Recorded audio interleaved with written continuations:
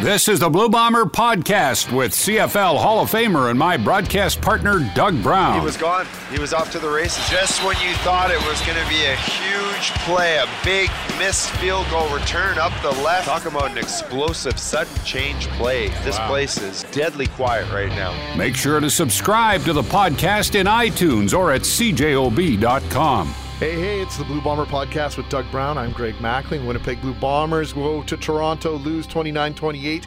But I don't think the number one, the point differential, or the number of points scored by either team is going to be the number people are remembering or talking about right now, Doug Brown. It'll be 39, the number of yards Justin Medlock was away from kicking the winning field goal. And you're saying it's a good thing. That's irrelevant, though. The Bombers didn't win. Well, they didn't deserve to win, right? They put themselves, it was a fantastic drive by the offense to close out the football game.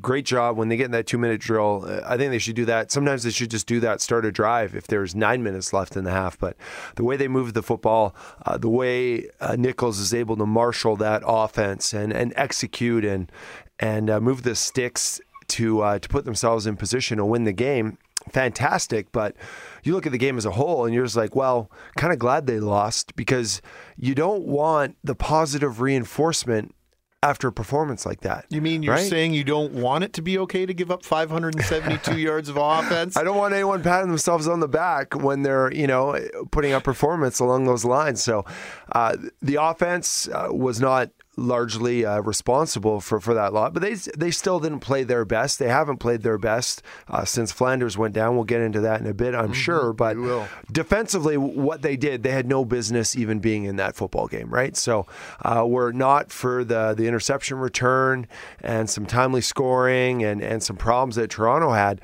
I mean, this football team has no business really being in that game. So do you want them, if it was critical and they just need a win to get the a playoff spot or something like that, then cool, steal one, right? That's what they call trying to steal a game right there.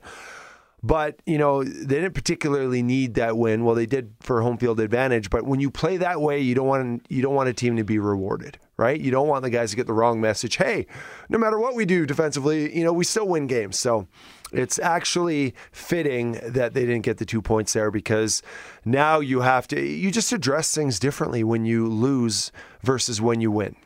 Matt Nichols speaking up this week and saying, he's concerned about the offense.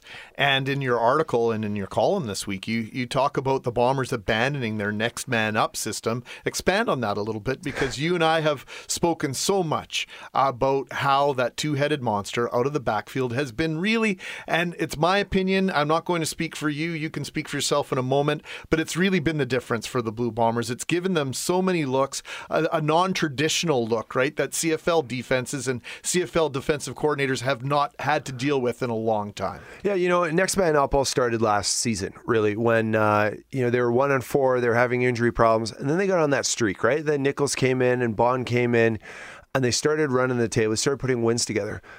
But guys were dropping like flies. People don't remember this. It was crazy. It was a carousel of carnage is what it was. Players were dropping, new guys were coming in, and that's what spawned next man up. It was like, holy smokes. And they just kept winning. No matter who was in there playing this spot, playing that spot, they just kept putting wins together.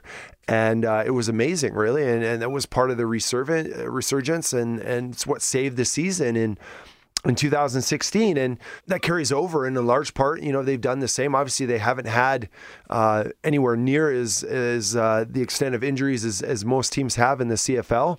But they have 4 significant ones right now, and it's always been next man up. And then Flanders got hurt, and it was like, okay, let's change the offense. I was like, what? Whoa. I thought it was next man up time.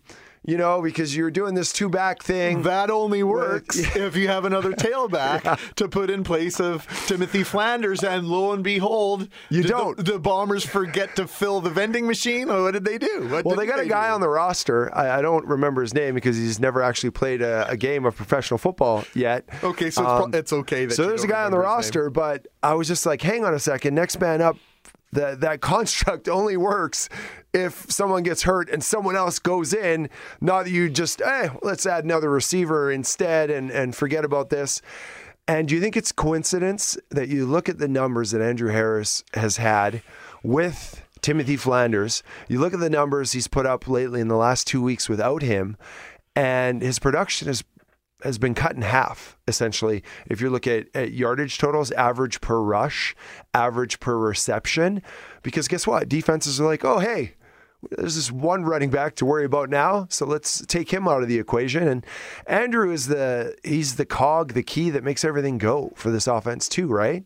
And what gave him better quality touches and more space in that backfield playing against anybody was Timothy Flanders being another legitimate weapon that they had to worry about. When they split out of the backfield and one back's gone left and the other's gone right, you can't just put all your guys right after Andrew, right?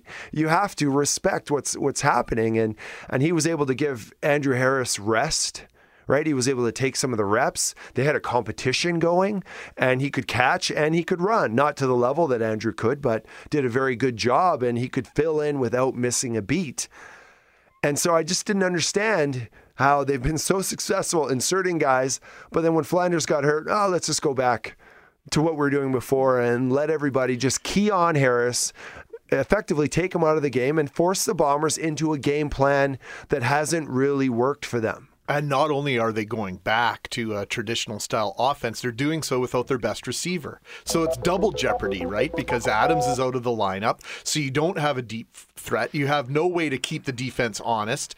And you had previously, you had two ways to keep them honest, going deep to Adams or to throw and or run the ball with Flanders. So now they are in a situation where they don't have a deep threat and they don't have that misdirection. Talk about why that's so key in terms of, in a general sense, Doug, how defenses decide who they're going to key on and how they make their decisions. I know that a quarterback will read off either a halfback or a safety to make his decision based on who's not where someone is necessarily. Talk about how you make a decision on defense, on how you're going to cover a play. Well, I think going into any game, defensively, you can scheme to take one thing away is what you can do, okay? And so right now, to simplify this, without Flanders in there, I think opponents realize, hey, what's the one thing we want to, Nichols has a perfectly fine passing attack, but it's not what you would call excessively, prolific or anything like that. They're not breaking records. They're not throwing for 6,000 yards. They don't have a whole bunch of home run hitters. I mean, it's very good that Weston Dressler's back, and this Chris Givens guy looks very good, but none of them are Darvin Adams, right?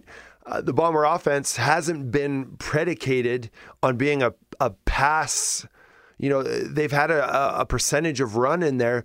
They don't beat people with a high-flying, greatest show on turf type performance, right? They're very balanced. They're very dynamic. And I just think when you're a defense, every defense has the ability to approach a game, to watch, to strategize, to watch the film and say, hey, this is who or this is what we want to take away from them. If they're going to beat us, they're going to beat us this way. That's how every single week that I've been in with a coordinator, and that's how they've explained their game plan to us. If they're going to beat us, it's not going to be this way kind of thing. And I think so the approach just goes, hey, let's just make sure Andrew Harris, not only do they not want to be the defense that gives up the magic 1,000, okay, but they also know how he's an incredible cog. And part of the offense that everything else works off of, right? If he's not running, then you don't have play action, and you don't have matchup problems if you're doubling him coming out of the backfield, so on and so forth. There's all these things you don't get if he's not being productive that help the rest of your offense out there. So it's a no-brainer for opponents facing this offense right now, and they've been able to take him effectively away the last 2 weeks. And I don't have to point out to anyone that Matt Nichols isn't exactly Tracy Ham back there. He doesn't have a whole lot of mobility, right? So they don't even have that in their hip pocket that a lot of other teams might have when one of their key cogs, either in the backfield or in the receiving core, goes down. So Harris's numbers are down. He is the focus on the defenses. Let's focus on the Blue Bomber defense, because it seemed as though over the last 4 or 5 games, the defense was starting to come into its own. It had some outstanding games, outstanding halves where it shut down some of the most prolific offenses in the CFL, and then lo and behold, Ricky Ray just lights them up. And they were run upon as well. And that was the concern I had with Maurice Leggett going out, was that they weren't going to be able to pick their poison, because stopping the run has not really been a strong suit all year. And stopping the pass, well, when Leggett goes back into coverage, at least they have a chance to make a big play. Well, he's not there now. Yeah, it's you're running out of stuff to grab at now, right? Not good at stopping the run, not really good at stopping the pass, not good at preventing points, red zone defense. They're good at getting interceptions, and they're good at winning the turnover battle and taking the football away. But these are some fundamental processes that are problematic. And you look at that game and you look at the number of times that Ricky Ray and the Toronto Argonauts went for it on third, and I'm not talking third and a yard or less than a yard. 3rd and 5. I saw a 3rd and 5. I think I saw 2 3rd and 5s. And it's in you look and you do your homework and you look at the stats and you're like, okay, well, what do these guys give up on average per play? Well, they give up 7 yards on average every time you run a play against them. I mean, that was a while ago. It was a couple weeks ago. They were giving up 7 yards on average per offensive play that's run against them. So you're like, oh, 3rd and 5. Well, probably going to average, the average says we're going to beat that on this. So, it's just a scenario. We talked to Mike O'Shea after the game on the post-game show, and I asked him about that.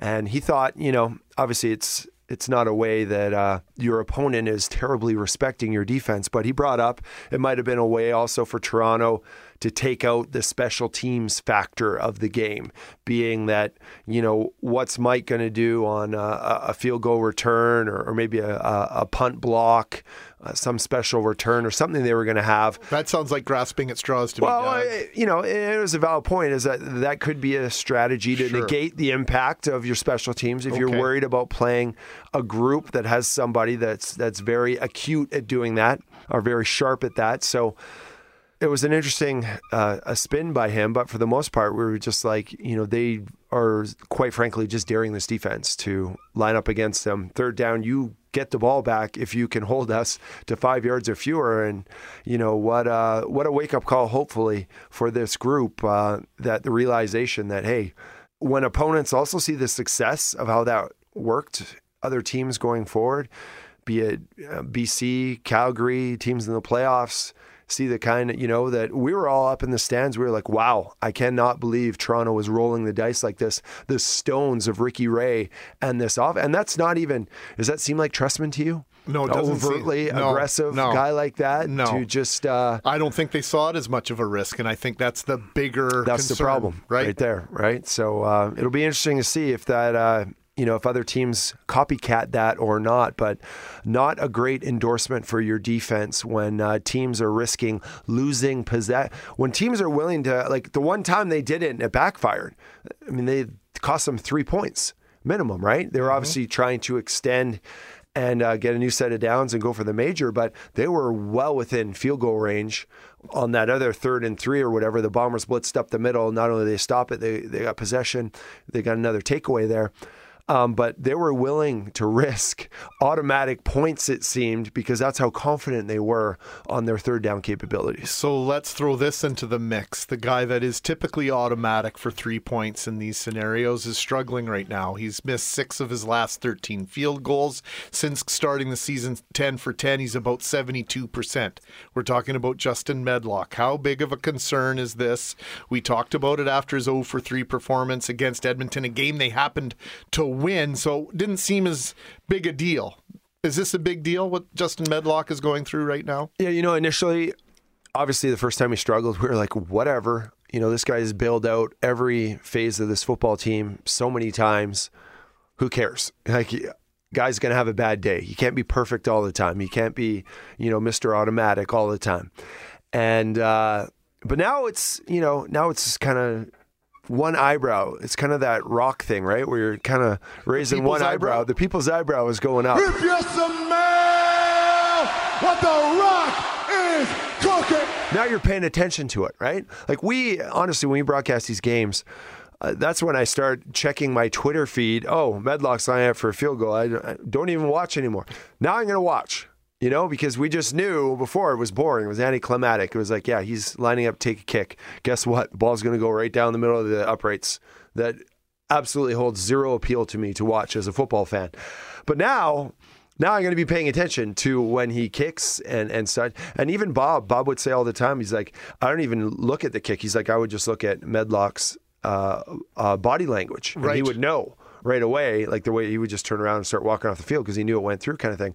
But now we're going to be paying, spotlight gets brighter. Unfortunately, when you're a guy of that standing, of that much accomplishment, who has had a career like he has, and you start to become a little more inconsistent and you start to miss some big kicks, spotlight doesn't dim out. It gets brighter, right? You want to talk about more and more pressure. Now things are starting, you're getting closer to playoffs, things are ramping up, kicks are starting to mean more. So it's not like the pressure's coming off you now, right? So we'll all be paying attention, but I just don't think a guy gets to that level and has that kind of ability and isn't able to snap out of this funk. It's not like he was a Tiger Woods and he had 19 back surgeries or something like that, right? He hasn't really been hurt. I mean, as far as I know, you shouldn't be able to get hurt kicking football anyways, but he hasn't been hurt to this point, nothing we know of. So I'm thinking it's something that's correctable for him, and I don't think you get this far and perform this way throughout your career without knowing, how to address your scenario. We've all been through moments where we've had bad games and to varying degrees. And, for me, it was always go back to your fundamentals, start cleaning these things up, work on the small things, work on the basics, don't overcomplicate anything, and then everything sorts itself out. So you obviously put yourself through a string. For me, it was always, okay, I got to go and work a little harder now next week too. I got to keep raising the bar here. If I'm going to have a slip or in my performance or something inconsistent is going to happen, we got to keep raising what I'm doing in terms of my preparation, whether that's being filmed, whether that's the physical part of it, whether it's conditioning, whatever it is, you got to keep amping it up if you're struggling in order to overcome that and be able to play at a high level. So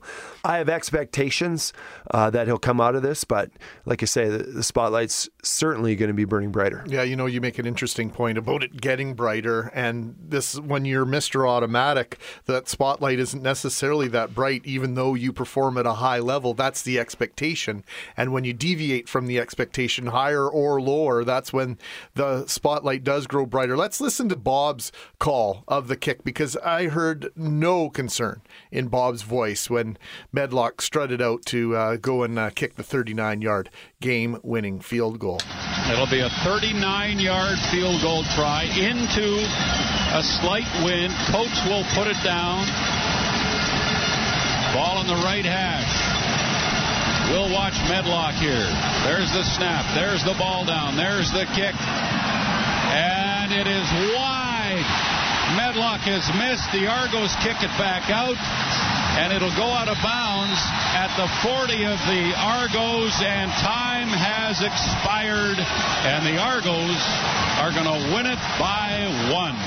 Doug, you listen to that and you listen to Bob's voice, and I don't think there was any question in Bob's mind that Justin Medlock was going to make that field goal. But let's go to the football player because my wife was furious for probably about 48 hours about this. And so there are two minds of football fans, and one is that this is a guy that's why he gets paid and is the highest paid kicker in the CFL, one of the highest paid players on this team. That's his job, right? Is to win games that you normally wouldn't otherwise win, to make all the field goals you expect him to make, and to make some that you don't expect him to make. And the other side is that, guys are going to miss every once in a while. But I look at it this way.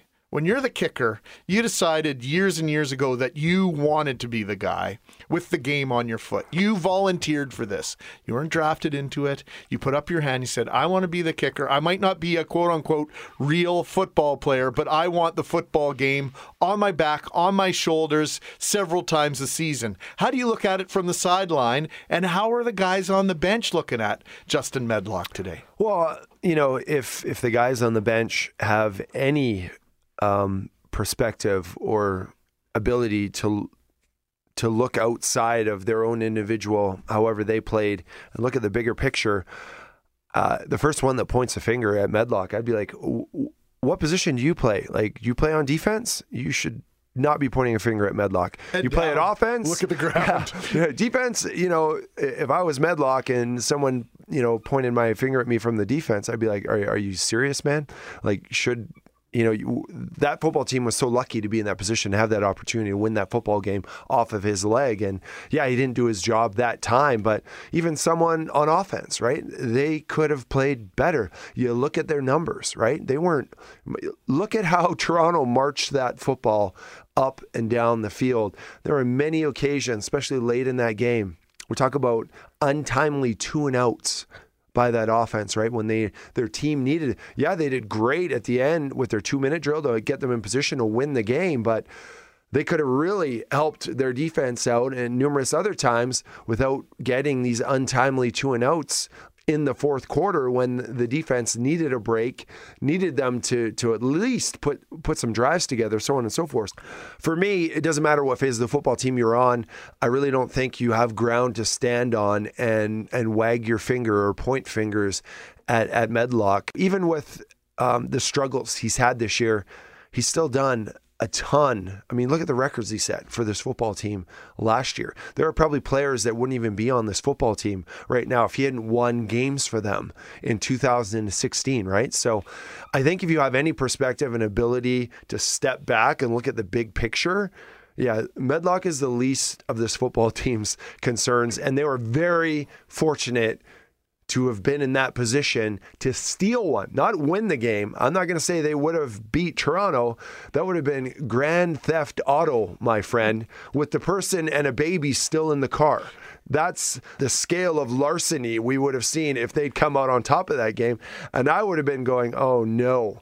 They think it's okay to play and you can get away with. You don't want that kind of positive reinforcement. You want to know you don't play well, you lose. Okay, you steal one. You got to have a real mature group in there to understand. Hey, we got to really get back, and this is not tolerable. We need to escalate and raise our level of play. So Justin Medlock, for all of you out there who have been panicking, this guy has brought the group up over the last 2 seasons, and he deserves a pass, and he's not likely to take advantage of that as we move forward. The interesting thing is that, to think that a player that is such a student of his craft, like Medlock, to think he's not coming down on himself hard enough right now. Like, obviously, he seemed to be very emotional in the post game, and that guy takes his job very seriously, and that's why he was so good for so long. And it's inevitable at that position that these things happen. But I guarantee you there are probably guys on that football team that think they are playing or think that they are a lot better than they really are. But I don't think anyone has to worry about whether Medlock is scrutinizing and is critical enough of what he's doing on the football. I think he understands, more so than most, his position on this football team, the expectations, the fact he's in a contract year, so on and so forth. The guy is, if you're a good teammate, you care very much about when, and you recognize very much when you let your teammates down. And I think he's got that base covered. Just my guess. I love the way you're able to bring us inside the psyche of the players affected and the players around that individual who may be from the outside looking in, letting down the team. Whether Bomber fans call or text, Bob Irving makes sure your questions get answers from Mike O'Shea. It's your chance to stay connected to the blue and gold. The Payworks Bombers Coaches Show with Mike O'Shea and Bob Irving, Monday at 7 on CJOB. Hey, it's GMAC for Doug Brown. It is the Blue Bomber Podcast with Doug Brown. And we just want to thank everyone for tuning in to the podcast all season. We're not done, but we don't have any more tickets to give away, so no secret word for you this week. But we want to thank everyone who entered to win tickets throughout the season. And if something happens, I can wrangle up some playoff tickets. We may re-engage you at 204-780-6868. But you're off the hook this week. Thanks for downloading. Thanks for sharing. Thanks for subscribing to the Blue Bomber Podcast with Doug Brown. Welcome back to the Blue Bomber Podcast with Doug Brown. Let's get back to the action. Let's talk about playoff scenarios. I mentioned this in our last podcast, Doug, and you looked at me like I was a little goofy, and then I texted you just before kickoff on Saturday and pointed out the fact that the Blue Bombers, of course, have their fate in terms of a home game in their own hands. They win this weekend against BC. Second place is theirs. First place is not in question anymore in spite of Saskatchewan's victory over Calgary. First place is unattainable now for the Blue Bombers, but the idea of the Saskatchewan Roughriders coming here is alive and well as the Edmonton Eskimos play the Calgary Stampeders. The Saskatchewan Roughriders have the Montreal Alouettes this weekend, and if things go to form in terms of the standings, Saskatchewan will win, as will Calgary, and now you got a scenario where these two teams are tied going into the final game of the season, and guess who plays one another? The Saskatchewan Roughriders and the Edmonton Eskimos. How do you see it sorting itself out? You know, it's interesting because Calgary obviously not playing very well right now. Anyone that plays football knows very, very hard to beat any team same season 3 times in a row. And Calgary's already beaten Edmonton twice this year. They have to make this a third time. So I think it is possible for Edmonton to beat Calgary right now because they're kind of reeling. They looked horrible against Saskatchewan. Obviously, Saskatchewan is going to beat Montreal, which is the clown show of 2017. They surpassed Hamilton on the clown show. And I really think, obviously, I think Winnipeg is going to secure their home playoff game against BC. BC obviously played them pretty tough last time, but how hard is a team going to try if they get down early? You know, I just don't see that in that group. That it's cool to be a spoiler. You know, but how hard are they going to work, and what are they prepared to sacrifice on game day to be that? You know, we were hearing story after story from guys that on the BC team that were like, "Hey, football's not everything." We're like, "Yeah, well, that's evident. Your attitude. We can tell from watching you play. Football certainly is not everything to you.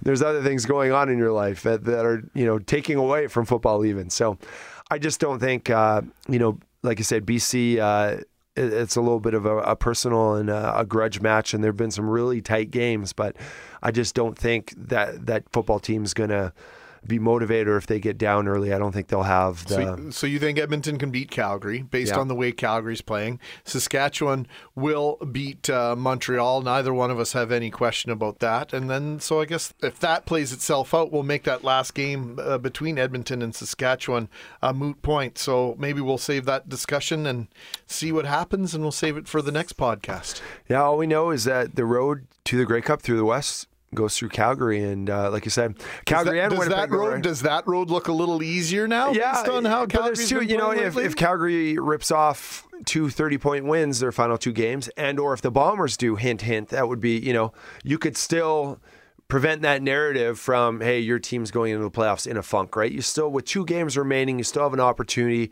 get some momentum going, get your players feeling good about themselves. You certainly don't want to go on a losing streak going into the playoffs. And I mean, let's be honest right now, first place and second place, those 2 teams in the West right now are not playing their best football. They're having some challenges. They're struggling right now.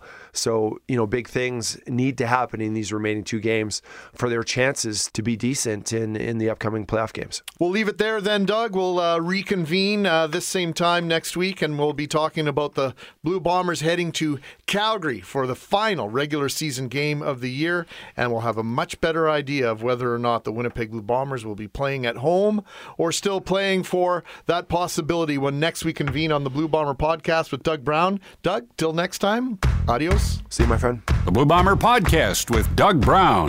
That is, wow, that's fantastic. I like that. Make sure to subscribe to the podcast in iTunes or at cjob.com.